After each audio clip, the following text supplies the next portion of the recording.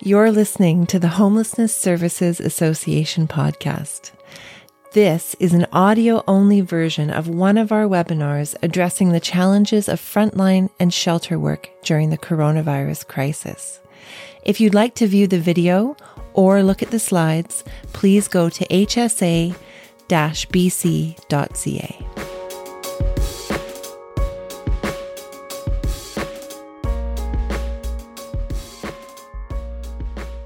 Well, good morning and welcome to HSABC's webinar panel. It's kind of fluid today. We're talking about emergency housing and BC's public safety order.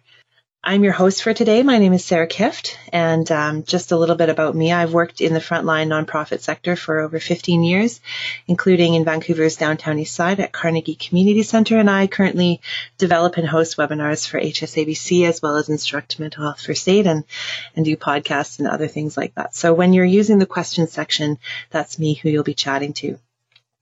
And I'll do my best to share your questions and comments as they come up. This webinar format is going to be a little bit different today. We have Alynn Gausvik from LA on the line. She's going to start us off by talking about her experience down there. Then Corey Ranger, our public health nurse and fellow on the ground in Victoria, harm reduction specialist, is going to be talking a little bit about the policy and the framework. And then we have Duncan Higgon from the Portland Hotel Society, and he's been involved in the process of decampment and finding housing for people, as well as other things. So he's going to be part of our discussion. So there'll be a large section of the webinar that is discussion and questions, and we look forward to taking your questions as well. With all of that preamble aside, I'm going to introduce you to our panelists today. So we have Corey Ranger.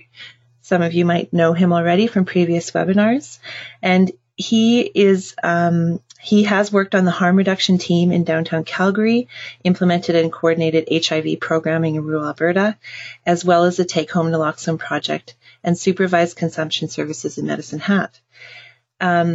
He's highly driven and passionate about ethical and evidence-based approaches to mental health problems. And more recently, Corey has moved back to Vancouver Island and has taken on the role of project manager for the Provincial Peer Training Curriculum project with the government of British Columbia.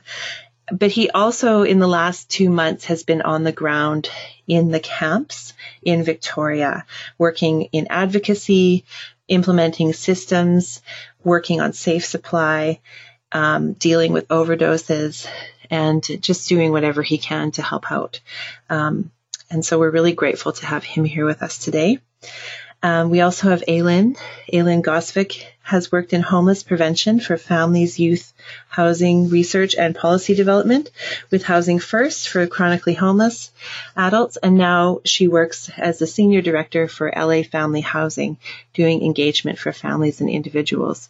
She was recently involved and is still involved today. She's calling in from a hallway in a hotel in rehoming people from one of LA's longstanding encampments due to the COVID-19 crisis. And Alynn specializes in diversion practice for homelessness prevention. And she knows what it's like here in BC. She used to live here and work in BC as well in the homelessness sector. So we're grateful that she's able to call in from LA, and she's going to share a bit of her experience at the beginning. We also have Duncan Higgon on the line, and he's there in the face mask, and he is a senior manager of housing for the Portland Hotel Society Community Services Society, and he's worked in the field of supportive housing and sheltering with PHS since 2009. More recently, he was the project lead on the 4 temporary modular housing projects opened and operated by the PHS over the last 16 months. And previous to his work in BC, Duncan studied and researched the intersection of cyclical poverty and increased rates of violence at the University of Strathclyde in Glasgow, Scotland. Tanya may or may not be joining us today. That's her picture there. She's the director of housing at PHS. So we will wait to hear from her. All right. Well, everybody, you can unmute your mics and we'll get this rolling. It's great to have everybody on the line today. So we're going to start with Corey. Just saying a couple of words here. If you want to do a bit of an acknowledgement and a hello, Corey, then we'll flip over to Alynn. Definitely helps when I unmute myself. So just want to thank everybody for being here, as well as the panelists. When COVID-19 started to emerge, I paid really close attention and started doing the research early. I kind of continued to snowball in my involvement in the encampments because I was getting more involved through other activities. And the more involved I became, the more concerned I became with the lack of preparedness and some of the planned strategies. I did take a leave of absence from my full-time position to kind of try and fill those gaps for the last 2 months. And I just wanted to start off by saying my goal today is to introduce to everyone a national protocol for homeless encampments in Canada prepared by the UN rapporteur, and compare it to our current approach here in Victoria so that we can help empower some of our frontliners, the managers, directors, and supervisors to advocate for a more evidence-based and ethical approach to our homeless encampments. And Before actually, we get started, Corey, sorry, I totally forgot. We just want to run a quick poll here, and then we'll do everything else. We just want to know what your role is in your organization.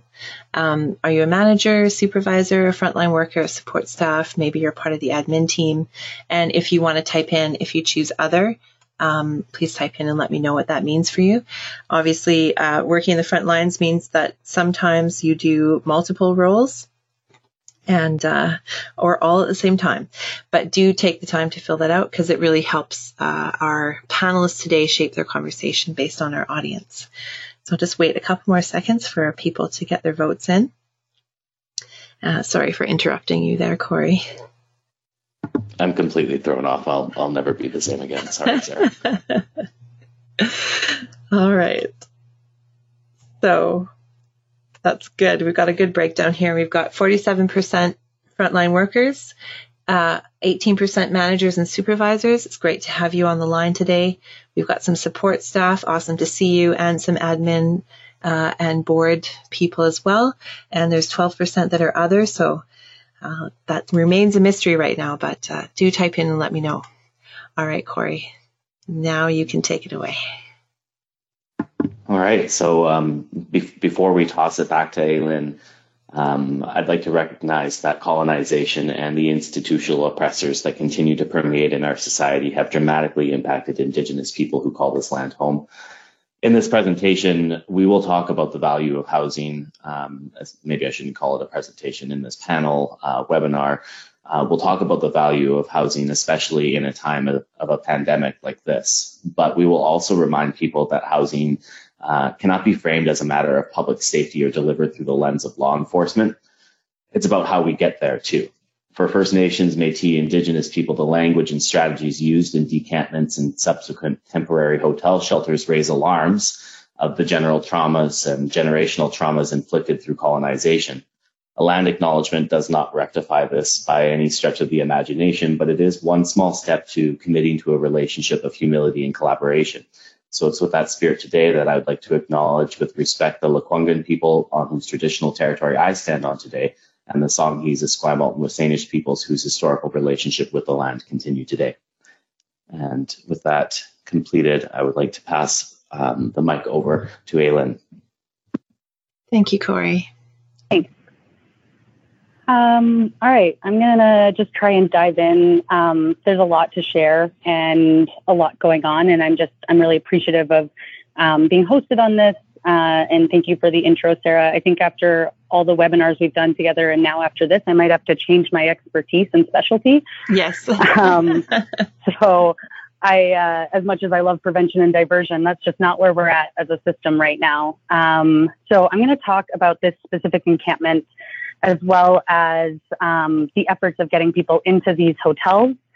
So I work for an organization in Los Angeles, and there are 60,000 people on the streets of LA County. We're split into areas. So I oversee outreach in one area, one of 8.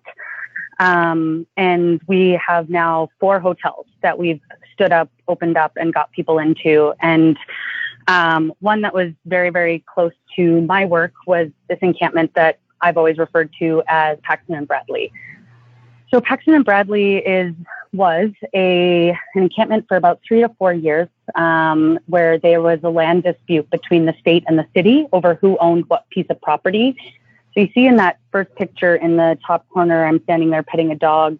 The sidewalk was city property, and where all the tents were was state property. So for years, this encampment was never torn down. They couldn't really do a lot of cleanups or anything like that, which actually created some benefits in being able to engage people and not have them scattered so often. And I just want to preface that when we did this project of these hotels, that was not the first engagement with this encampment. I think that's really important. A lot of people have wanted to talk to us since this has happened about, like, how did we engage them? How did we get them all to go to this hotel? How did we kind of do this? And it was not a response to COVID-19. The hotel was a resource that came available because of COVID-19. The engagement and relationship were already there, and that's what's really important. So I'm going to try and stress that as much as I can, that when you're doing this sort of work to help people in large encampments to get off the streets really fast, relationship is going to be your most important currency, and trust. We have to have trust to be able to do this for many reasons. So we have now opened 4 hotels. We've got about 60 rooms left in the hotel I'm currently in. We've gotten 173 rooms filled at this current one, and 55 of them came from this encampment. So over the last 10 months of working on the project with this encampment, we were really trying to frame it as a community engagement effort and a community development effort. So rather than our usual system of get to know people one by one, get their assessments in, whatever that looks like, whatever kind of assessment you guys are using, we're doing that same thing, getting people matched to services and resources and getting them housed one at a time. And so the focus shifted to, this is a community that's working together and finding ways to live together, and sharing space. And they've got a structure in place. They've got their own system of how they do that. It was also really important to note that there's a lot of familial ties in this encampment, and whether they were familial ties from long before or they became family after, there was a lot of interconnectedness going on there. And so we were really trying to work with them to leverage and build up that rather than just get people into whatever resource could open up. And so we would host town halls where we would have everyone come and talk together. At best, we could get 3 or 4 people to come at a time and talk about how do they want to get housing? How do they want to do this? How do they want to get out from under the bridge? So then COVID-19 happened. So we're in the middle of a project really focusing on a different way to engage encampments, a different way to look at groups of people and their capacity. And COVID-19 started to really shut things down. And Los Angeles did go into lockdown quite a bit earlier than a lot of other parts of the United States. I think very similar timing to a lot of Canada. I was down here just freaking out because I was watching things happen and everyone here seemed to not care until it was happening. And so that was a really interesting kind of dynamic. And being Canadian here in the States just gives you a different perspective on some things. I think we have a different lens of public health in Canada than they do here. And just a different way of organizing systems. Systems can be very chaotic here, and there's not a lot of centralization. So we started getting these resources opening up in what they're calling Project Room Key, and it's these hotels that the state is then providing dollars. It's reimbursed by FEMA, and they started leasing hotels with the goal in LA County of opening up 15,000 hotel rooms. We are up to 1,600 hotel rooms open, or 2,000 hotel rooms open, 1,600 full, and almost 400 of those are coming from our agency. So we've done a lot of work to stand these up. And I can talk both about the experience of getting people into them, as well as what kind of happens once people are in. What does that process look like? What are some of the things that we've seen as people move into these hotels? And we've done a couple of different things. So the Paxton and Bradley encampment, we moved as a group. There's also a very large area in the San Fernando Valley called the Sepulveda Basin. It's a very heavily park wooded area. I think very similar actually to a lot of what Vancouver looks like from my experience working there. Specifically, I worked in Burnaby, and this reminds me a lot of that but very dense. This park probably had about 300 people living in it this summer in 4 large encampments. And then in the summer, they started doing some very aggressive cleanups and displaced a lot of people. And so now there's probably 7 or 8 medium-sized encampments surrounding the park that people have now joined. And so it almost got bigger than it was when everyone was in the park.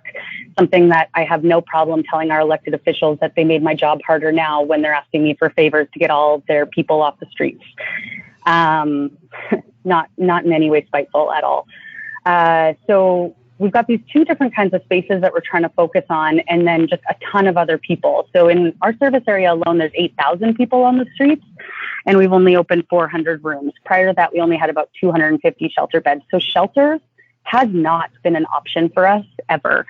It's a very, very small portion of what we're doing to address homelessness here, which led to a lot of barriers in trying to get people to these resources. And one of the things that our system is trying to do right now, which I think is not going to work as well as we want it to, is start creating lists. We already had list after list after list, and now they want another list of people who want to go into the hotels, and then they're going to pick them one by one. And the reason that I got kind of asked to do this is because of this Paxton and Bradley encampment, because most people, even law enforcement, were around that day. No one thought it would happen. I even didn't think it would look the way that it did. I had maybe 33 referrals in for that group. I had to fight for 2 weeks with our funders of these hotels to let us do that as a community. They really, really wanted to prioritize by name with a list with new referrals in our system. Just fine. Like, you can go through those administrative things, but just they didn't seem to grasp that people living in these large encampments are pretty well-formed communities quite often. And people find ways to survive, and they find ways to work together, and they weren't going to just trust any person walking up and saying, hey, there's a hotel, do you want to go? I think very similar to what was said around Indigenous communities having a lot of trauma around these spaces and what that can look like. Similarly, here in LA, they wanted people to get on a bus that was staffed by LAPD in full uniform to go to all these shelter sites opening up and everything. And people just couldn't grasp that that wasn't going to work. From my perspective, the biggest success from this was that the community got to stay together. And so what we did is we had a list of people already in that encampment. We had them all engaged. And that's where whatever you're doing with encampments in other areas, like, you have to rely on the people who have already been engaging there. They have to be involved in one way or another, whether it's volunteers who do a lot of work there or outreach staff or whoever it is. It's got to be people who've got some relationship there. If you're walking in for the first time to offer a hotel to someone who doesn't know you, it's going to be hit or miss. Some people might take it, but if they've never been offered this before, the likelihood of them being suspicious of it is high.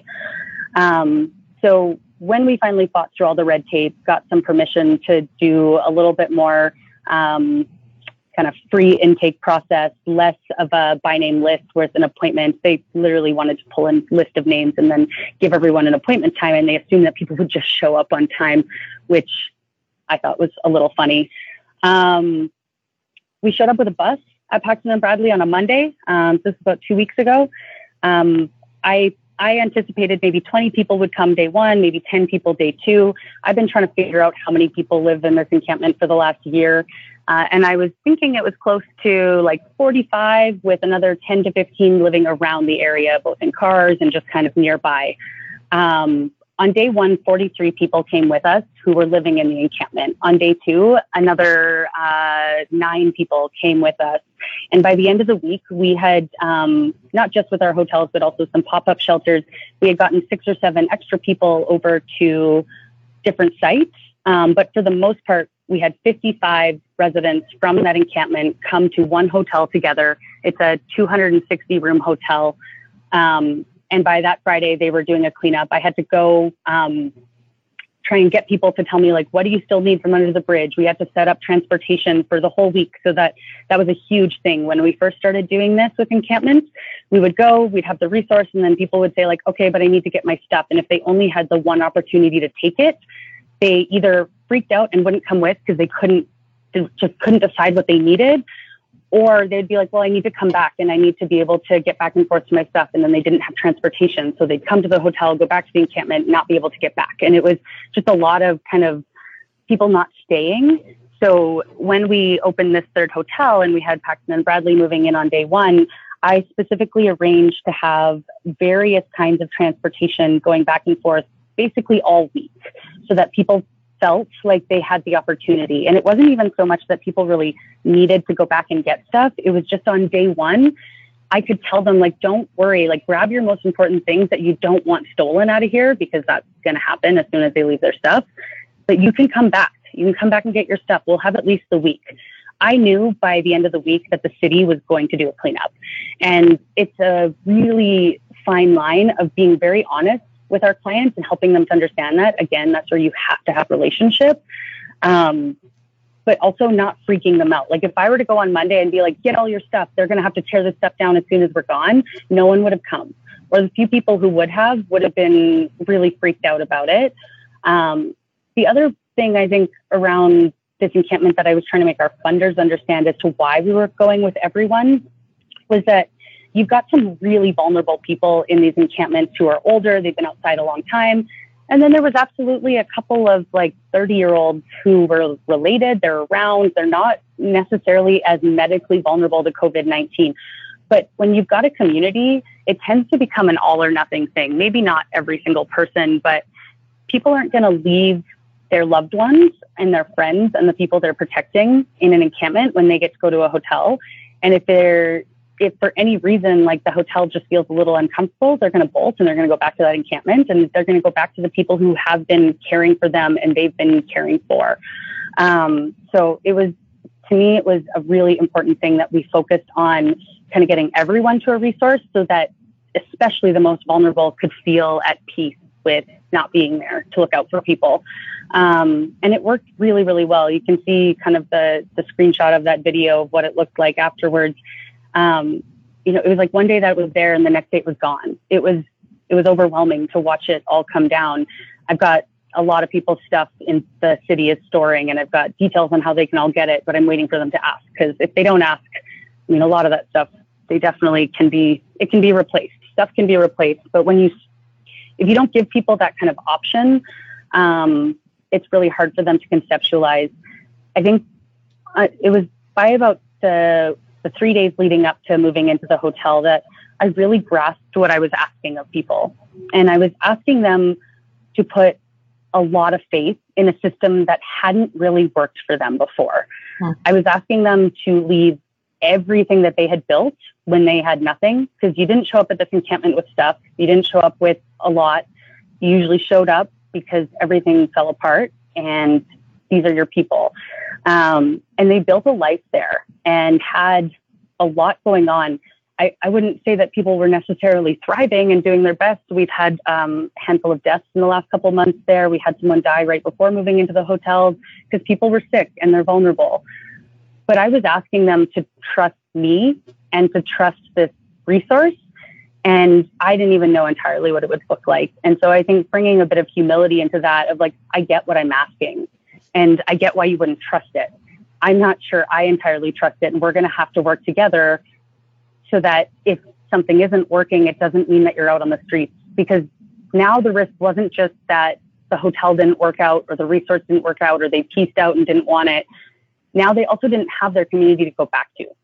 And so I think it added an extra level of pressure on us to just like rise to the occasion. And so we did get everyone in. We've been focusing on these other encampments around this park and trying to get people in. I think at this point we've gotten around 47 or 48 people from that encampment in. Lots of things around once someone comes, all of a sudden a week later, they've got a partner that you never heard of, didn't know, even though they've been working with you for years. It's a big transition to go indoors. People are used to living outside with a lot of freedom and a lot of just no one's really telling them what to do, or if they are, it looks very different. And now they're in what we cannot help but be institutional about. Like, these hotels are institutional. Even the bus coming from the encampment to the hotel, I had everyone tell me, like, this feels a whole lot like the intake process into jail. And I've never been to jail. So I didn't, I had to own that. I had to be like, yep, that probably is true. It is more institutional than they're used to. And it came out of nowhere. And there was no like transition prep paperwork kind of process for people coming into this. And their information around COVID-19 is different than ours. And their access to information is different. And their ideas around it, we all have a different idea of this and what it is and different questions about it. But we take for granted our access to information. And so there's lots of trust issues. There's lots of barriers to this. But so far, what we've seen is that like people really do want to get indoors as fast as they can, and they are scared, and they're willing to go, and they're willing to engage in a new way. So I think there's a leverage there that we can all use. But that's where I think it's really important that we kind of really respect what we're asking of people here and really respect their community and their lives that they've built when our systems weren't really able to meet those needs. I feel like there's a million things I could talk about with this, so I'd rather kind of just put that there and wait for some questions so that I can keep it super relevant. Sarah, unless there's anything that I didn't touch on that you really wanted me to so far. No, I just thank you, Alynn, for really highlighting something that gets lost in the media and in the discussion around community, and the fact that the reason that people find it hard to leave things behind is we might not see their stuff in the same way they do. We might not see the ties in those communities the way that they do, but those are the things that are helping them survive. And it's true for every human being. We all need our communities. We all need our stuff. We all need those ties to make it through. So I think that was a really beautiful point for you to bring up. And thank you for sharing that. Yeah. I heard it on a podcast once, really stuck with me. If you're going to really provide shelter to people who are unsheltered and have been for a long time, you have to allow for their people, their pets, and their privacy. And without those things, like they're not really going to be as successful as they could be with all three of them. Those are like a triple set threat of a resource that really makes a lot of sense for people that they're willing to look at. So really important that you don't discard the pets that people have and they want to bring. I tried really hard to get this woman to come in with her rooster. She has a legitimate emotional support rooster. She did not want to engage with me on the last day when we're trying to get people in. I've met her so many times. I've talked to her. I'm very afraid of birds, but I've been trying to get over that to engage with her. And her rooster attacked me and like started pecking at my feet. So it was like a hard no from her end. She was the only person from the encampment who was just a no. And I'm still working with her friends to try and get her come later. And that she really did believe that this was like end of days and that what we were doing was taking people away to kill them. So the paranoia that people feel and the distrust they have of our system is so real. And if we can't own that and live in that space and just accept it for what it is, it'll feel a lot like people just don't want the resource, but it's not that they don't want the resource. It's that they don't trust who's offering it. Mm-hmm. That's a hugely important point to make as well, especially what we know about mental health. And just because someone, like whether the threat is real or perceived, it still has the same impact on your body and your thoughts. And so when people are perceiving threats from the system, from people that are trying to help, or from something that is unfamiliar, it's happening to them as if it's a real threat. And so I think that's a really valuable thing that you've got us to think about. So Alynn, we're going to pass it over to Corey now, but I invite you to remain and answer questions and take part in our discussion. I just want to say thank you for taking the time out of what is a very important project that you're working on right now to be with us today. All right, Corey, over to you. I just wanted to echo what Sarah had said and thank you, Alynn, for that. That was fantastic. And it was so great to hear some of the lessons that you've learned and the importance of keeping family and community and that extended street family together is just, it's so on point. It was a great segue into talking about what's happening here in Victoria and in British Columbia. So I appreciate that. Thank you. Your people, your pets, and your privacy is something that I'm going to hold on to from this presentation. Mm-hmm. So obviously COVID has demonstrated what we already know, which is housing is a protective factor. Housing, therefore, is a matter of health, and housing, therefore, is a human right. And if we can understand that everybody needs to be able to protect themselves in a pandemic, and that housing is a primary protective factor in a pandemic, then we have to acknowledge that everyone is deserving of housing. Now, COVID-19 definitely shines an uncomfortable light on some of our health and social inequities, as Alynn and Sarah have alluded to already. I always like to bookmark some of the statements from our national leaders here regarding COVID and marginalized populations, and just really kind of shine a light on the fact that while we echo the statement, nobody is going to be left behind, and that we echo the statement that we're all in this together, it isn't always reflected in the way that we treat people and the way we go about responding to this pandemic. If you want to understand how this whole encampment dilemma began here in Victoria, then you would have to look way past COVID-19. This is not the first time we've seen what can only be described as a bit of a toxic housing crisis. This one was a bit different, though, because COVID obviously added some compounding factors. As shelters decreased capacity, or in some instances closed their doors because of public health recommendations, people were systematically forced into a different situation. The 900 block filled up, and movements were established to create an encampment at Topaz Park. And so that's one of the very different pieces of this situation, is that Topaz in particular is a state-created encampment. It was a place that people were sent to, and supports were offered and promises were made. One tent turned into 20, then 50, then up to 225 in the span of 2 weeks. It was clear that we were on a bit of a precipice of creating some incredible harms. Despite promises made, it took over 7 days to provide soap and water. It took over 17 days to provide shower access, and it's been over 45 days now, and there's still no laundry services. A group of advocates, and I'll just say there with a caveat, this is during a global pandemic.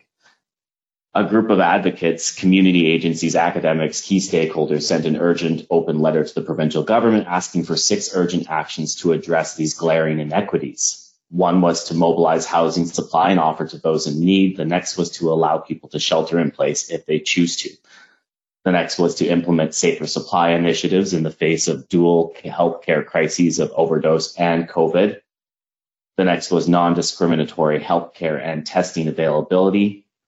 We asked for decriminalization of survival-based activities, including small personal possession of substances. And we asked above all else for respect for human rights and lived experience. After we received minimal response from the letter, we were recirculating it, and we received endorsements from over 170 different organizations, physicians, leaders, and even the city of Victoria. But here's what we got instead. Instead of a public health order that encompassed all of our asks, we were given a public safety order for decampments. This public safety order is mired in enforcement language and paints people who are homeless as safety risks. The same people we pushed into the parks are now being told by May 9th that they have to move. At present, there is no guarantee that wraparound supports will be in place, and there are no current moratoriums on evictions. Last week, I worked with someone who had been housed into the hotels already, then evicted the next day. And when he asked me if he could remain in the park after May 9th, and I inquired, I was told that they don't have to access the hotels, but they can't stay here. And that's just one of many reasons we have to question the rationale for mobilizing a public safety order versus a public health order. An inquisitive mind would ask, why are we only focusing on Topaz, Pandora, and Oppenheimer? The answer is that's where the visible poverty is. That's what generates public outrage, and generally that's what generates changes in voting patterns. In reality, in British Columbia, we have about 7,600 homeless individuals, and this public safety order will not touch that number. To understand what this feels like for people who are in encampments, you have to actually spend some time here. You can review the evidence as well. It's well documented that repeated displacements, loss of property, high police presence can generate trauma. That trauma or fear of experiencing more of it leads to further isolation, which significantly increases risk of death by overdose, among many other things. The day the fences went up around the perimeter of the park, staff reported about 30% of the campers immediately vacated. If that doesn't tell you how people feel about being fenced in or treated as criminals, then you aren't paying enough attention. And almost as if someone was paying attention out there, we received a really timely and robust document. This is the UN Special Rapporteur on the Rights to Housing, a national protocol for homeless encampments in Canada. This document is available in the handout section of the webinar and will be posted to the HSA BC resource section of their website. We can take a look at some of the more relevant principles here and recommendations as they pertain to the situation on the ground. So first and foremost, these principles recognize that residents of homeless encampments are rights holders. And one of the things that we really need to highlight is that means we need to shift away from criminalizing or penalizing or even obstructing homeless encampments. And we need to shift over to an approach that's rooted in rights-based participation and accountability. When I asked about the use of barricades as a form of obstruction, I was informed by the organizers, we don't cage people in. Just hold on to that statement for a second. Now, the second principle is about meaningful engagement, and I really have to highlight what Alynn said. I'm going to do my best to say Alynn because I was corrected on name pronunciation. I really try to work on that. But a lot of really great engagement happened in the story that Alynn talked about. And that isn't necessarily what's been happening thus far here on the ground in Victoria and possibly abroad. What the principle recommends is that engagement should begin early, be ongoing, and proceed under the principle that residents are experts in their own lives. I remember being on a phone call and asking where our lived experience was in the consultation. And a representative told me, we have lived experience on our panel, Corey. And then I said, yeah, but you need the lived experience of the people who are actually in the encampments. And that statement was followed by crickets and about 2 minutes of silence before we moved on to the next subject.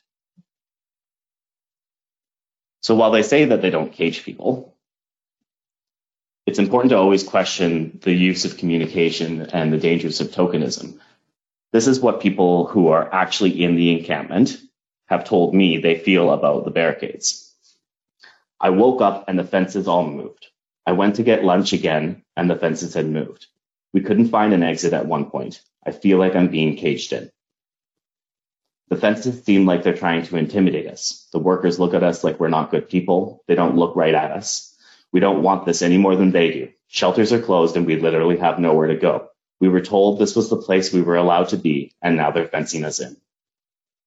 And last, I had to cut through the fence at night because I didn't know where the exit was and I was scared. Principle 3 is about prohibiting forced evictions from homeless encampments. So there are some common reasons to justify evictions of encampments, and those are usually things like public interest, city beautification, development or redevelopment, or at the behest of private sectors to justify forced evictions, but those are not good reasons. Instead of seeing a public health order in the face of a dual crisis, we got a public safety order mired in enforcement language. One police officer told me that people having weapons in their tents was a reason to enact a public safety order. Public safety or perception of lack thereof has long been a reason to displace or evict homeless encampments. But people in the park have been assaulted. They've been robbed repeatedly. Imagine if we evicted and criminalized every person who has a knife in their house. We are creating oppressive systems, and then we criminalize people who are trying to survive them. Principle 5 relates to ensuring that relocation is human rights compliant. More specifically, relocation must not result in the continuation or exacerbation of homelessness. In the past encampments, there were situations where people wanted to self-govern. They wanted the option to be able to regulate their own policy, to be able to create their sense of community. But that's not what happened in the instance with Topaz Park, and that's still not happening to date. And then, as I've said before, it took a long time to even get basic needs to people, like bathrooms, soap, water, showers. This is during a global pandemic. Topaz in particular was a park where people were sent to. And now we need to talk a little bit about the overdose crisis. So what does police presence, fences, forced displacement, and social isolation, and increased volatility in the drug market mean to people who are already at risk? In one day last week, I personally responded to 7 overdoses in the park in one day. 5 of them were in 1 hour. There is significant drug market volatility right now, and there is risk with putting people into hotels who don't have access to a safe supply. I spent some time working with the drug testers in Victoria, and we've received some really important information about what's currently out there on the street. We've tested samples that people have brought in after unusual overdose presentations, and one thing is clear. Prior to the pandemic, we thought that the pandemic would decrease the potency of fentanyl. And then we would start to see other substances brought into it, like benzodiazepines. In fact, we saw both increase. We saw an increase in fentanyl, and we saw an increase in other drugs being cut inside the drug supply. The drug that specifically caused that number of overdoses was reported to contain 20% fentanyl and an animal sedative called xylazine. Now, pre-pandemic, most drug samples had an average of about 5% fentanyl in them. So we are at a significantly higher risk at this time.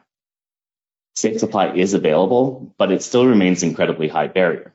Case-by-case consultation with individual prescribers, often resulting in the patient being held hostage by ideology or risk aversion.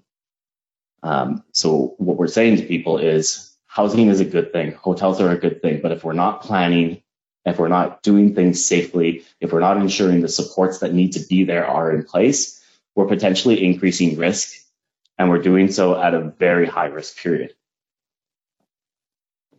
So the time is now to advocate for a different response to homelessness. We have Canada-specific protocols from the UN Rapporteur, and that is brand new and backed by evidence and legal precedents. We have proof that the current plan contravenes evidence and ethics. We have proof that previous strategies were in bad faith or created harms. So what we're asking is that we all do our best to advocate that things like the May 9th deadline be rescinded immediately, that this province is enacted under the guise of public health, not public safety, that we remove oppressive tools like fences, that we do proper, true and meaningful engagement with people who are homeless, who are actually at the camps, that healthcare providers and service providers are substantively involved to determine a workable and realistic service delivery plan, that housing and shelter contracts stipulate that residents shall have the same rights and eviction protections as tenants who are housed under the RTA, and that housing and shelter contracts make sure that it keeps in mind the fact that people have a right to self-advocate and to self-govern. One thing I've been saying for quite a while is that one day, maybe soon, but one day COVID-19 will pass. But what it will leave behind is a wake of harms on people who are most vulnerable to institutional oppressors.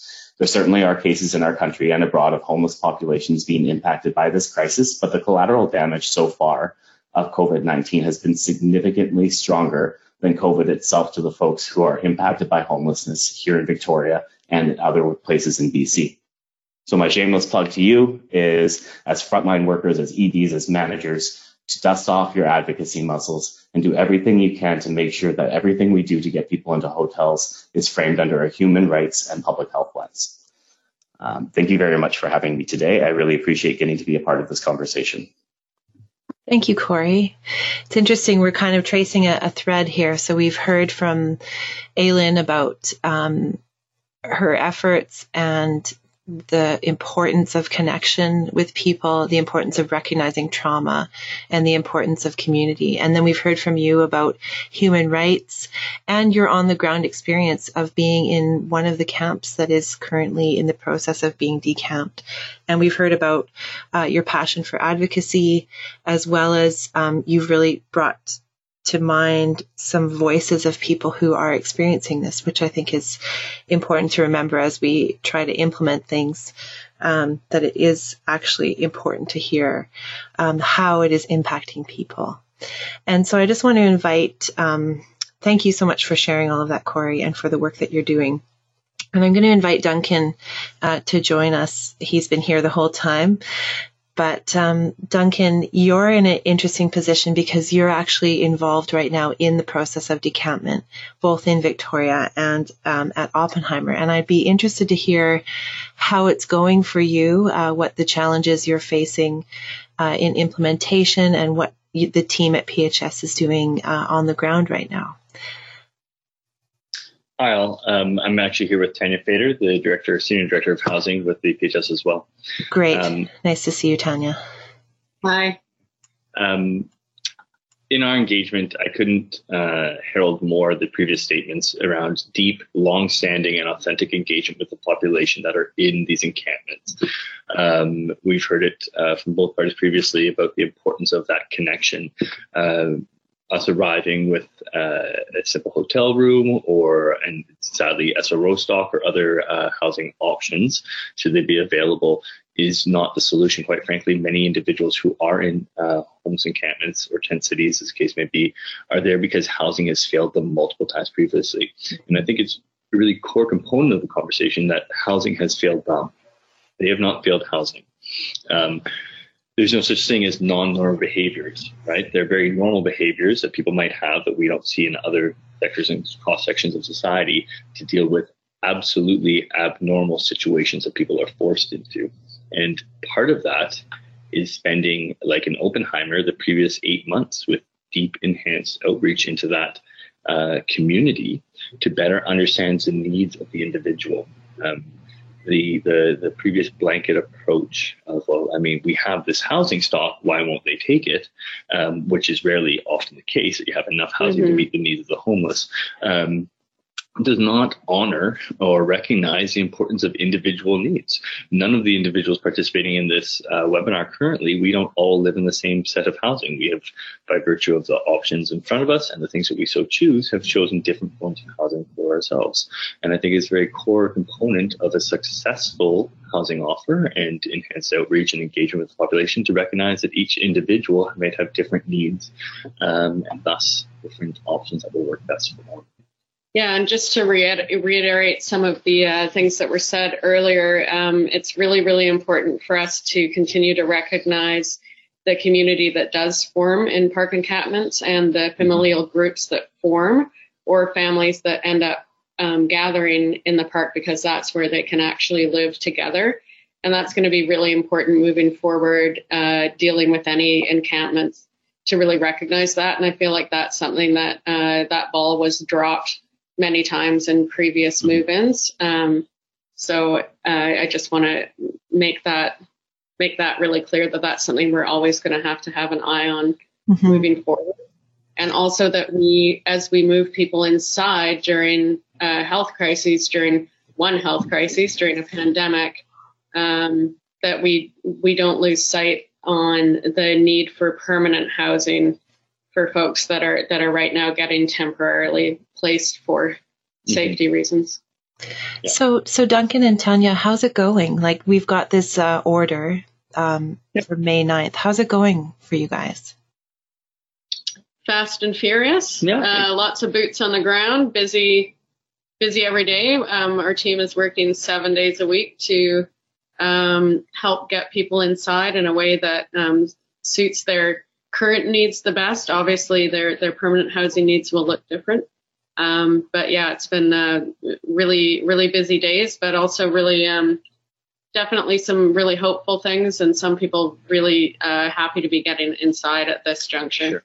Sure. From a pragmatic point of view, from those of you who will be working to do these transitions, and supports and offering housing options to the homeless, it has been really key that we're coming back to the same people over and over again, that we're presenting the options that are available to that person. And I think it's really core to understand that we all have good days and bad days, and be checking a box beside, let's say, my name, Duncan Higgon. Hey, do you want housing? No, F off, I don't.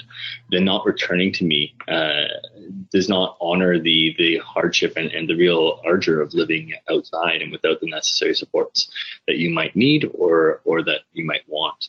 And so it has been both fast and furious, and at the same time playing the long game, supporting individuals day to day.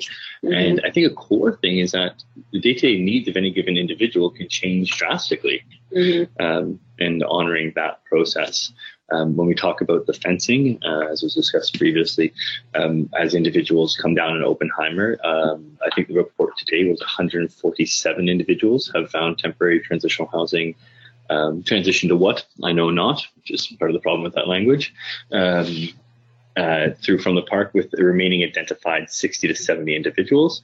And in our experience of working in encampments, you'll get to the cusp of supporting a population that are perhaps more willing or more able to find new and recent housing.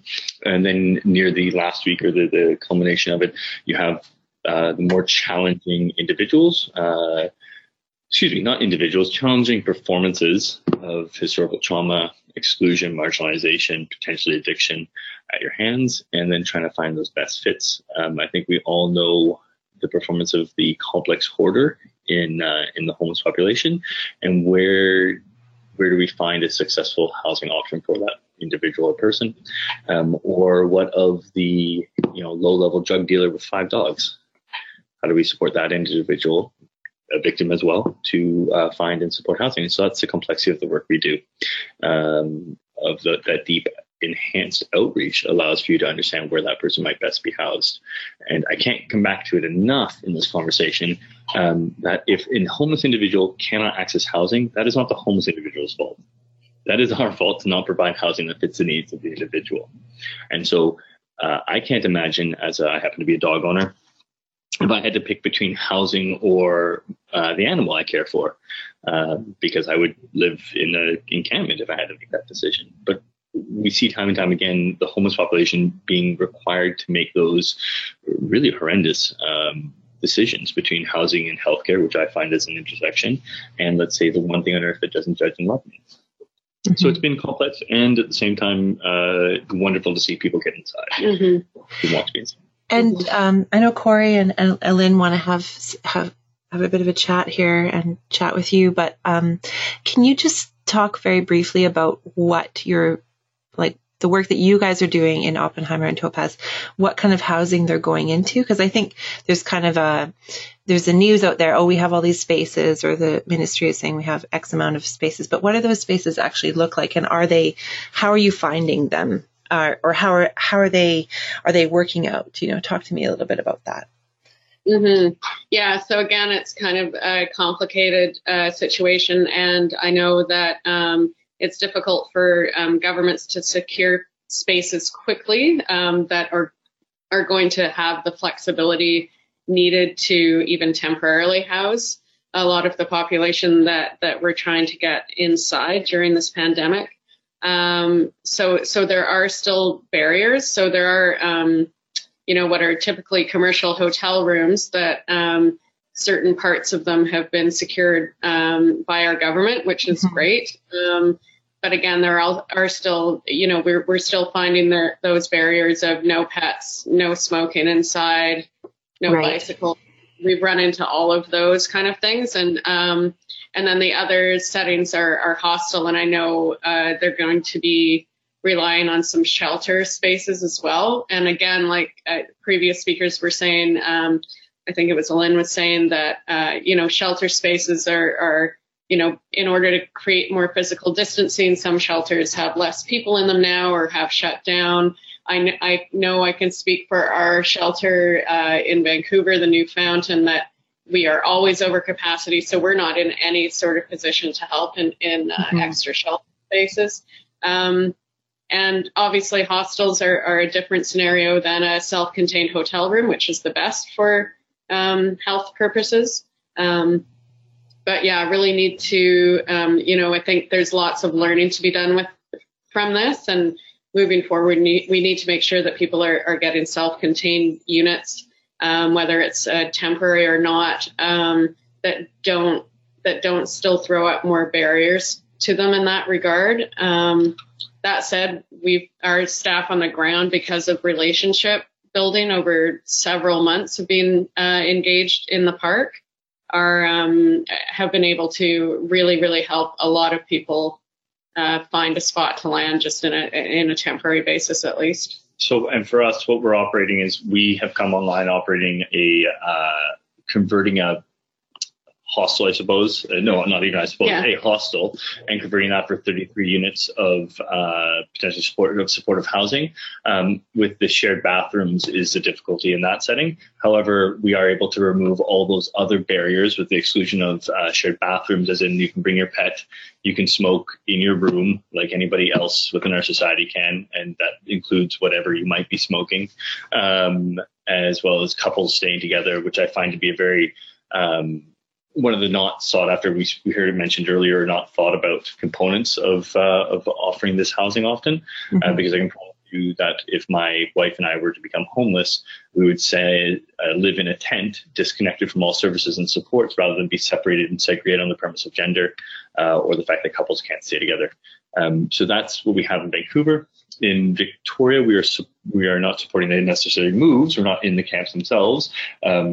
Although we have teams that go do outreach across Victoria, but we are helping to support the transition to an arena using a large capacity of dividers and office cubicles to create personal space in a less ideal setting, let me assure you. Right. Yeah. And so trying to as humane a space as possible inside what it is. Well, I mean, it's a hockey arena in an intrinsically cold environment, and that will provide for 50 units of shelter on a temporary basis for individuals being moved from a park. Again, just like in Vancouver, Victoria is being made up of hotel units and other settings. We are supporting the arena setting. We heard it said multiple times, across the homelessness and housing spectrum, we have a acute deficiency in available units of housing that fits the needs of the population already, long before COVID, where a crisis is an issue. And as said earlier, the need and capacity for outreach workers to be making available and supporting individuals to seek and access safe supply really is a core component of the safe sheltering of individuals who lived in community previously and now will find themselves in many regards isolated with the door between them and other community members. Yeah. Let's let everybody see our faces. I forgot to say this before we started. So if you have the ability to put your webcam on, you can do that now. And then I'm going to just let Corey and Alynn and Tanya and Duncan. The only thing I want to say to frame this part, we've got about half an hour to talk together, is, and I'll put my own webcam on here, is that we want to be able to give the people on the line some practical tools and things to think about in terms of implementation that they can take away from this call today and make things better today in their work. So just as a kind of backing piece there, but I know, Corey, you have some questions, and Alynn, feel free to jump in as well. Yeah, my first question was more of probably just a discussion piece, and so I wanted to start with Alynn, and I'm a little naive about LA, but can you tell me a little bit about what the overdose context is where you're working, and what kind of overdose prevention or planning services come along with hotel access there? Well, we're very, very far behind Vancouver. So it's not good, and it's not talked about, and harm reduction is still a very new concept here. So it's not something that people want to talk about. I always recognize, even when Sarah asked me to do this panel, oftentimes people ask me, what should we do? How should we get through this? And then for some reason, my ideas are far too radical for them. And I don't know why people keep asking me what my opinion is. And the overdose problem was one of them, where, everyone wanted to set these up with the same rules as all of our shelters, with all the same barriers in place that we've always had, to the point where we've got a quarantine site that we're running, which is usually like 14 days for people who are COVID positive, who are also unhoused. And it's across the county for people who are behaviorally challenging. And so a lot of mental health, a lot of addiction issues. And even at that site, we're providing alcohol and pot to people to try and incentivize them to stay, because there's nothing that actually Like, they're not forced to stay. There's no reason they have to stay. It's not jail, but they are positive, and we want to keep them from spreading that in the population and in our community. So we were able to, for the first time ever, provide substances to people, but the nurses on site want to check people's bags and take other drugs from them as they come in. I'm like, well, that's the perfect way to just make sure that they don't stay.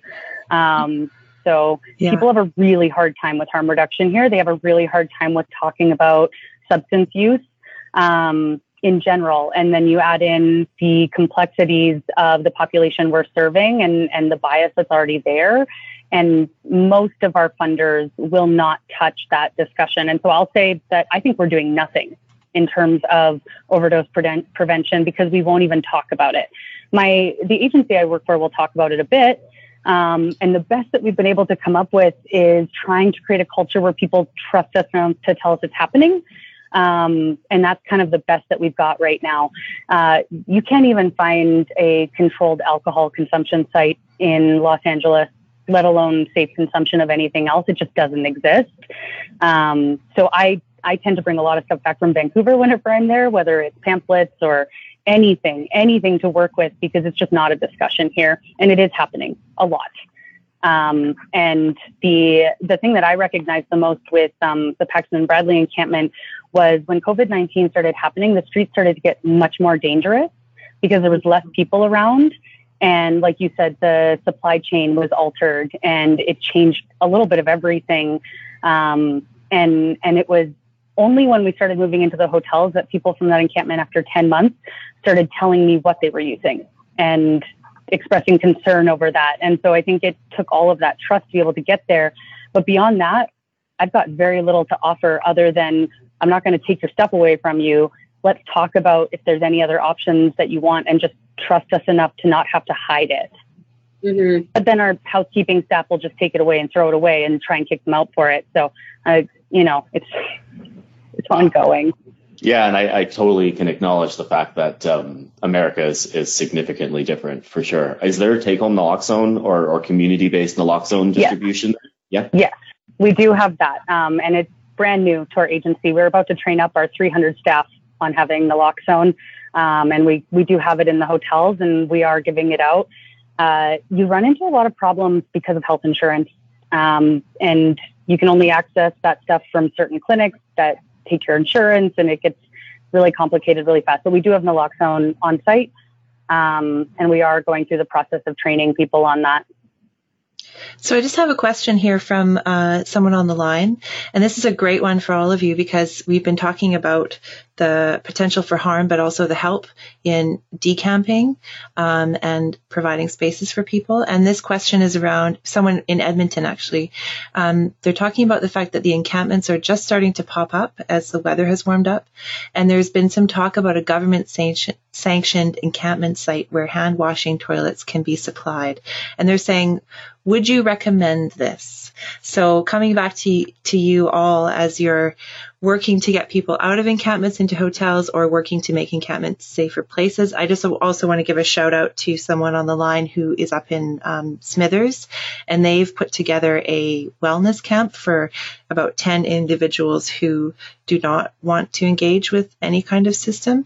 And they've done that really effectively with proper sanitation, meals being delivered, and other supports in that. It's a small town, it's a smaller number of people, but yeah, talk to me about recommendations around this.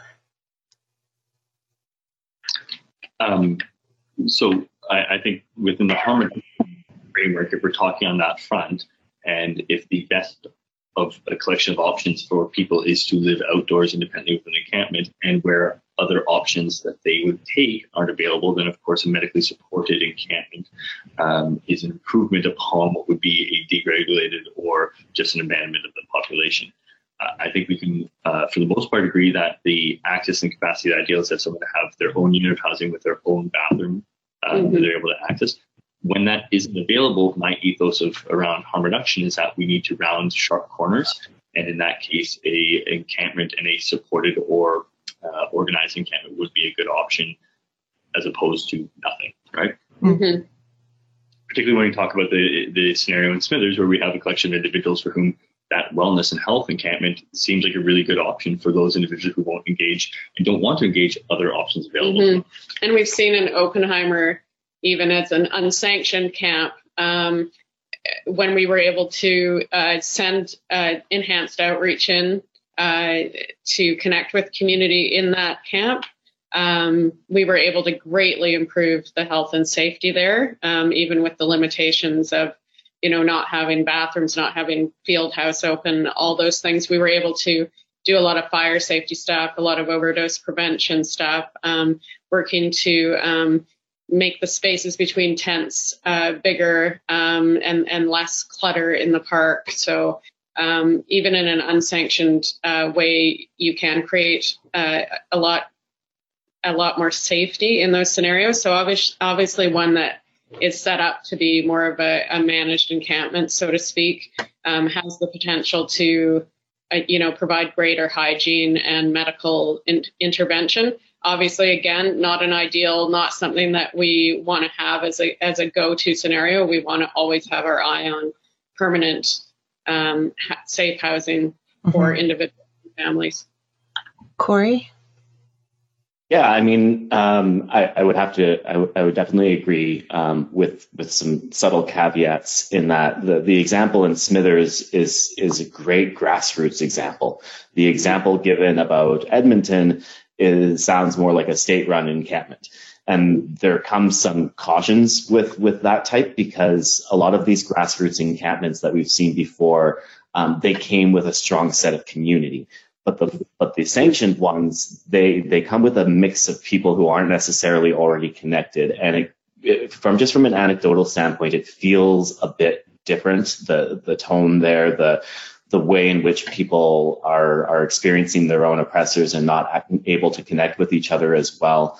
And so I would always say, yes, getting to a better option, especially during a time of crisis, is really important. But you need to hold the government accountable if they're going to promise to put in things like health services. If they're going to promise that you need to go here during a pandemic, there needs to be access to clean water and soap. There needs to be access to bathrooms. There needs to be access to overdose prevention services, and it needs to come with the onset of the camp, not gradually. Because if it takes a week, if it takes a month to get in place, then you've greatly breached trust. And then afterwards, it's so hard to get people to believe you that I have somewhere better for you can go to, because the last time you told them that, they ended up in squalor. And so you really need to make sure you're holding government account. We had to create our own hand washing stations, build our own hand washing stations, and put them along Pandora and Topaz for the first 7 days. These crude kind of pails, the Indigenous Harm Reduction team in Solid did an amazing job putting those together and making sure they were refilled. And it created more and more trauma for people early on. So yes to it, but it should always come with choice, because if you're displacing someone, you need to make sure that you're not exacerbating their homelessness even further through that displacement. Mm-hmm. And the other thing I would say, the other recommendation, practical tip I would give, if this is something that's going to go through, is whoever's on the ground right away, working in those places, to do what you can to support some kind of community council within the encampment. Bring them together, ask them what they need, support them in developing their own little bit of governance on the inside, so that they know how to advocate for themselves as well when things start to change. Yeah, that's fully good. agree with all of that, Corey, totally. Yeah. So I have a question here that was submitted actually to HSIBC from somebody who is currently camping in Langford. And this is an interesting one, because it brings us back to this tension that I want you guys to talk about and tell me about your experience, and that is enforcement. So, we have this order coming down, and then there are police around. And there are certain things that, we're advocating for in terms of harm reduction, but we're coming up against some actual directives. So this is the question. Hello, my name is Jason, and I have a couple of questions. We are in Langford, BC, and we're homeless. The police came to our camp today and said that we have 3 days to go somewhere else. During this time of crisis, can they do this? They said that Langford refuses to help us out, and they're pushing us around. So there's a question here that I think Corey touched on a little bit, and Duncan as well, because it's a dual health emergency, we're trying to do the best for people, and maybe this scenario isn't ideal, but then you have this added layer of a health emergency with some enforcement. So talk to me about that. What would you say to this? What would you say to Jason? I would say that that's really crappy that that's happening, and that you're not the only one who's experiencing that. I don't know if I still have control over the PowerPoints, but I wanted to just bring it back to this one statement here. There's this amazing new Twitter group that's come out called the Humans at Beacon, and it's the Beacon Hill Park folks who have been camping there for quite a long time. Assuming that I did actually put that, Humans at Beacon Hill Park.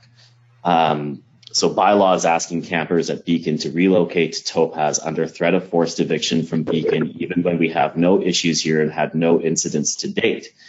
And as far as homeless people not wanting to go into rooms, there's trust issues. We've been lied and jumped through many hoops to get there. And so people are already experiencing this all over. And that's one of the problems with framing this as a public safety order versus a public health order, because when it comes as a public safety order, it comes with a lot more power from enforcement, from law enforcement. Mm-hmm. And so sometimes choice gets squashed a little bit. The new UN rapporteur document also mentioned that if people want to remain in situ, if they want to shelter in place, that the onus is on the government to actually prove that they can't make their current living situation better before forcing an eviction. And so what I can say is, unfortunately, yes, that's happening. And it's a very real reality for people. But there are new regulations and new guidelines and new recommendations that are coming out to try and counter some of that. Anyone else want to talk to Jason here? Just simply to commiserate with that hard and next to impossible scenario that's being played out there, particularly with what sounds like a municipality that is unwilling to do the necessary work to find better and more supportive, not necessarily even supportive, but healthier options for that population, for those two individuals. We have seen this in other municipalities that we've come to work in. That included years ago working in Abbotsford, where there was a unabashed animosity towards, to say the least, towards the population of individuals who were left and forced to live outdoors. And so just that I'm very sorry that scenario has been playing out, and that there sounds as though there are deep lack of supports available. Mm-hmm. And how are you handling this as advocates and people that, my question really is, where do you decide to lean into enforcement, and where do you decide to lean into harm reduction? Because sometimes those things are not, they don't jive. Mm-hmm. I know that we work really hard to keep conversations with all stakeholders involved, including law enforcement agencies and people, to try and mitigate some of that potential harm that can happen, and that obviously there's fear and mistrust between the populations we serve, and any sort of enforcement, understandably so, and because of past and very current practices that sometimes occur. So we just really try to keep those lines of communication open, have regular meetings across all parties. Just as advocates, we're able sometimes to, at the beginning of these processes, kind of push things a little bit in the sense of what we need in order to help all government authorities deal with these situations. So, for example, we have been told that before we started this process of helping people move from Oppenheimer, we were given the guarantee for what it's worth, which I do believe that the intent behind it is that as long as we are still successfully intervening and doing outreach and finding ways to move people on beyond that May 9th magical date, that enforcement will not become the norm, as long as we're still effectively able to be assisting people in the park. So I hope that that is stuck to, and we're going to do everything we can to make sure that we're still engaging in a way that makes that enforcement as non-necessary as possible. And from an ethical perspective, I hang my hat not just on my head, but on the hook of harm reduction. And regardless of our engagement and support of that population, at some point or another, an intervention of forcible displacement is going to occur. And from a harm reduction ethic and ethos, if I can round those corners and potentially have a less traumatic access to another site and place and space, it is, for me personally, and many of the people that we work alongside, the core of what we do. So it is to support and minimize the trauma and the harm inherent in the displacement, right, without being an agent of displacing individuals from the site and the essential choices that they to be in. And that is a delicate dance, and one that if we felt were ethically incorrect or stood against it, we would not be participating in, certainly. It reminds me of something that you said. Thank you, Duncan and Tanya. It reminds me of something you said, Alynn, about storing people's stuff. You knew the city was going to come in and do a cleanup, and you knew it was going to be happening soon. So you had to try to figure out how to lessen the harm of people losing their only belongings, and yet knowing that it was going to happen. How did you go about doing that? So it was actually the city storing their stuff, and they do it in a really weird way. They've been doing it forever, or doing it. So they do cleanups, they post it, and they say, you can go and get your stuff for 90 days. And they classify it as like anything that public health risk. So it's got mold on it as a tent or something they can throw out. And then anything that is personal belongings, they store for 90 days. I have yet to meet a person who had their stuff taken away who ever got it back. So this time I have the information on how to get it back. And I have it literally listed and labeled in like a map of each tent versus which storage it's in. It's all over the city at this point, which seems really dumb and inefficient to me. Either way. So there's a lot there, but the city of LA actually stopped all encampment cleanups, about a week before this one happened, which is great. I've been wanting them to do that forever. It took another public health crisis to get them to do that. But I wanted to kind of go back to like the person's question around who's being displaced. I know it's a really delicate dance to kind of empower people to stand up for their own rights, to get them to have the right information to be able to protect themselves, because I can't always be there. I can't go to every single cleanup and make sure that people's rights are protected. I can't be there for every time enforcement is there. And so how do you give people that kind of information? We had people here starting to commandeer state-owned houses that were empty when this started, and protesting and saying, we're not leaving. Like, we're homeless. We're not leaving. This is state-run property. I'm going to stay. And usually I'm pretty careful around our clients and around like what I say, because I tend to have a lot of ideas that they love, and then it could get people in trouble. I'm not the one who's going to get arrested if I resist on anything like this, right? And I want to be really careful about what I say to people. But if someone came up to me from under Paxton and Bradley, from under the bridge there, and was like, why can't we just like have a park instead of this bridge? And this was before we had the hotel. And I was like, there's no one who's really going to stop you right now if you go and take a park. Honestly, there's no one outside. Everyone's in lockdown. They didn't do it. And then within days, I was like, okay, I have a hotel. Like, let's do this. But I think there's subtle moments and times where it's like, maybe it is okay to stand up for ourselves just a little. And I usually frame it as like, ask a lot of questions. If someone is coming to force you out, ask them a ton of questions. Because if they don't have the answer, they're going to get stuck and have to go back to their superior. And that is usually the case. And it's not about resisting. It's about asking, like, hey, where is this coming from? Do you have any documentation? What can I do next? Like, what are my options? It's also an opportunity for us when someone says, like, hey, I'm being kicked out of this place. This is being enforced. Can they even do this? Like, well, maybe if you could do anything else, what would you want? Like, that's a great kind of segue into, all right, if they are going to enforce this, I don't know if I can stop it. Let me ask you to dream about what you might want other than this then, and see if we have the resource behind it. So I think just not missing that opportunity for engagement and being very nuanced, but also empowered in that, there are basic rights here that people can stand up for themselves. And I don't want to encourage people to do things that will get them in trouble, but I am down for a little bit of just pushing back on the systems that will continue to operate no matter what. These are long-standing systems that are just running. And if nobody steps in to ask a question about them, they'll just keep running. Mm-hmm. So I think that's been a challenging one for me. But yeah, thank you, Alynn. Corey, did you want to jump in at all? Well, let's see. Speaking specifically about like your advocacy, I will be there on May 9th at the parks. I do want to see how the process rolls out. Though I do acknowledge you can't always be there.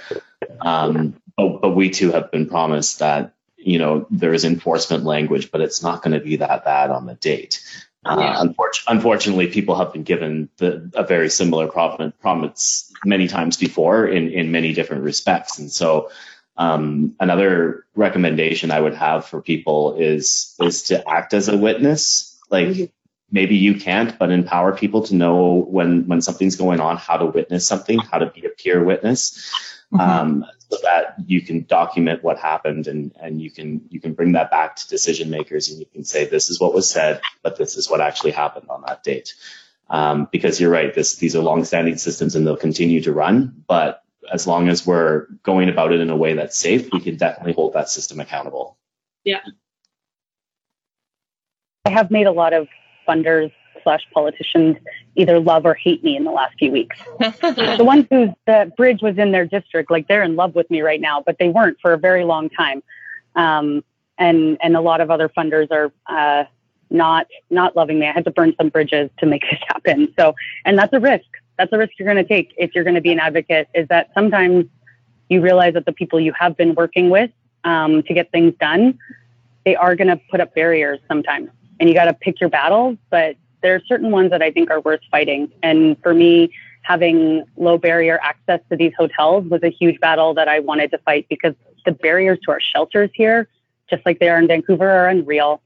And if we did the same thing, I didn't want to do it. Yeah.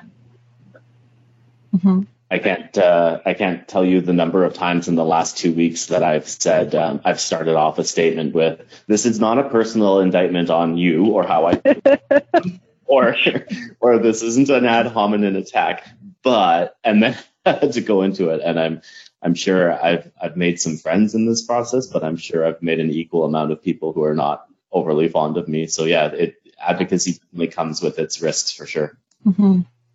For sure. Is there anything else as we sort of near the end of our time together? I've been really appreciating this conversation.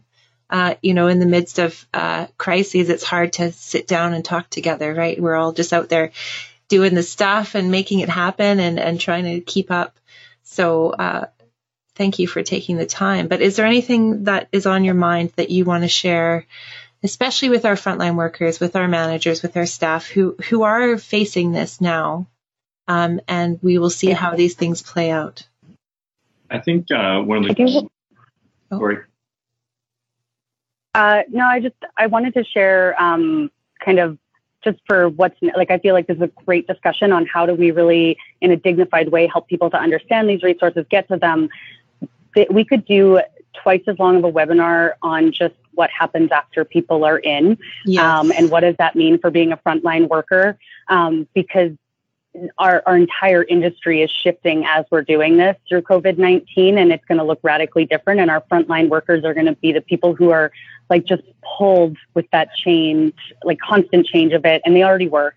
And now a bunch of their clients are inside. And whether you're an outreach worker and you've still got brand new people outdoors that you have to now engage because you got a bunch of people indoors, or you don't have enough case managers in your system to handle how many people are now indoors, and everyone's starting to have to flex their role to become a case manager where they weren't necessarily before, managers included. Like, everyone in our system right now is a case manager at this point because there's so many people in different situations.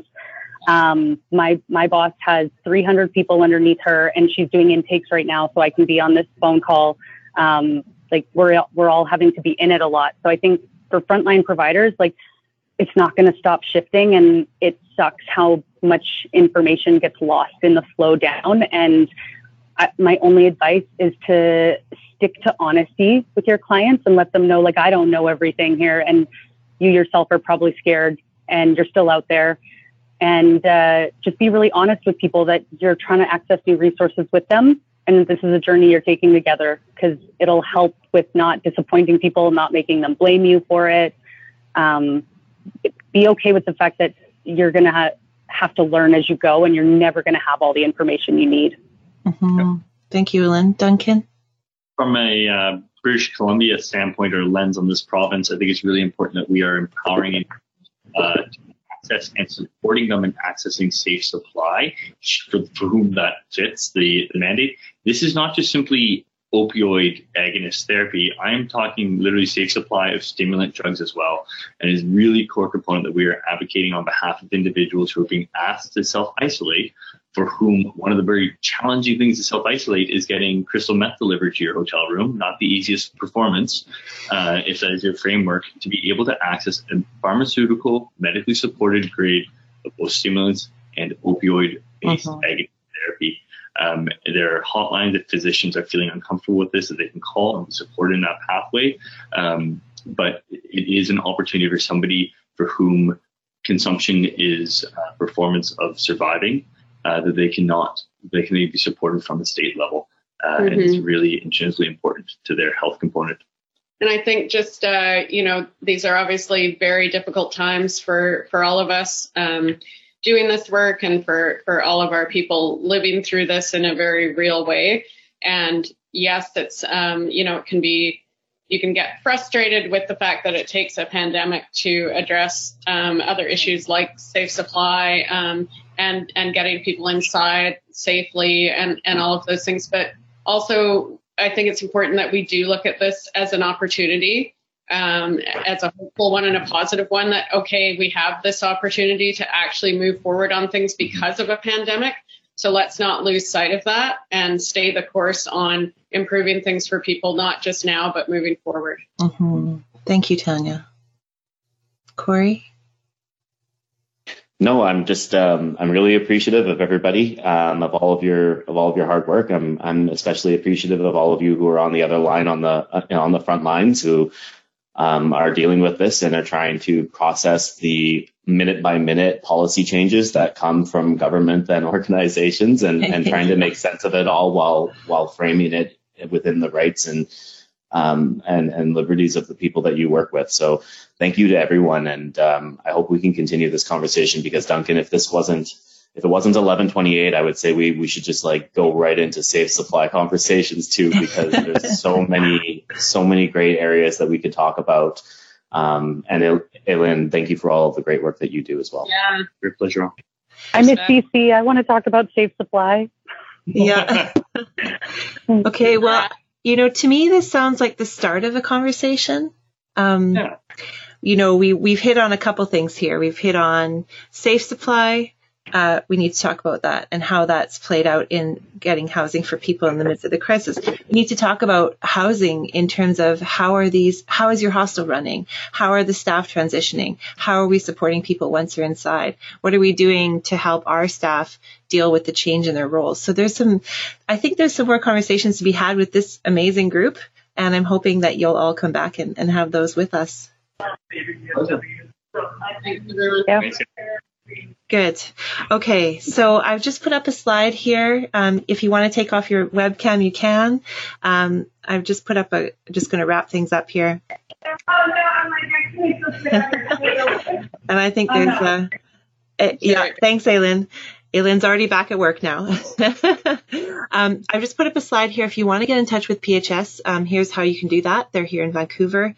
So if you have follow-up questions for them from today, but hopefully we'll have Duncan and Tanya back on the line.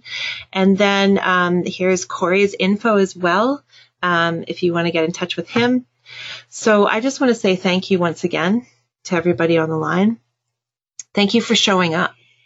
Thank you for doing the hard stuff. Thank you for standing in that space between directive and harm reduction and continuing to negotiate that, both for yourself, for your staff, and for your clients. And we hope that we'll see you again. But we're very proud of you here at HSABC for all the work that you're doing to keep people safe and to keep yourself safe. And if you want to find out more, this is our website. You can get in touch with us. You can call us. You can email us. There's also a whole section on our website that will have recorded webinars. We have a podcast feed now where everything is audio, so you can listen to it in your car. There's all of the handouts that Corey talked about today and from previous webinars. So thank you for being here. Thank you for being who you are. And thank you to all of our panelists today. Take care, everyone. Stay safe, stay calm, and stay strong.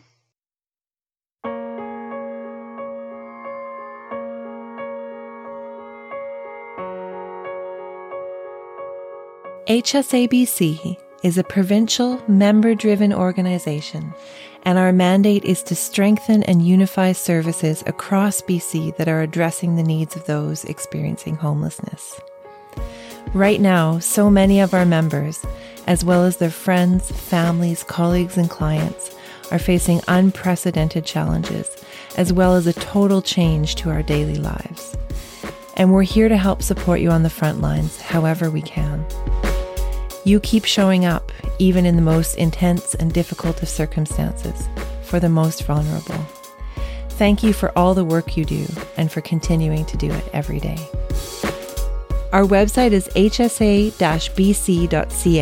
and you can find COVID-19 specific resources for frontline and shelter workers, including handouts, posters, webinar video, news and health authority updates, and much more.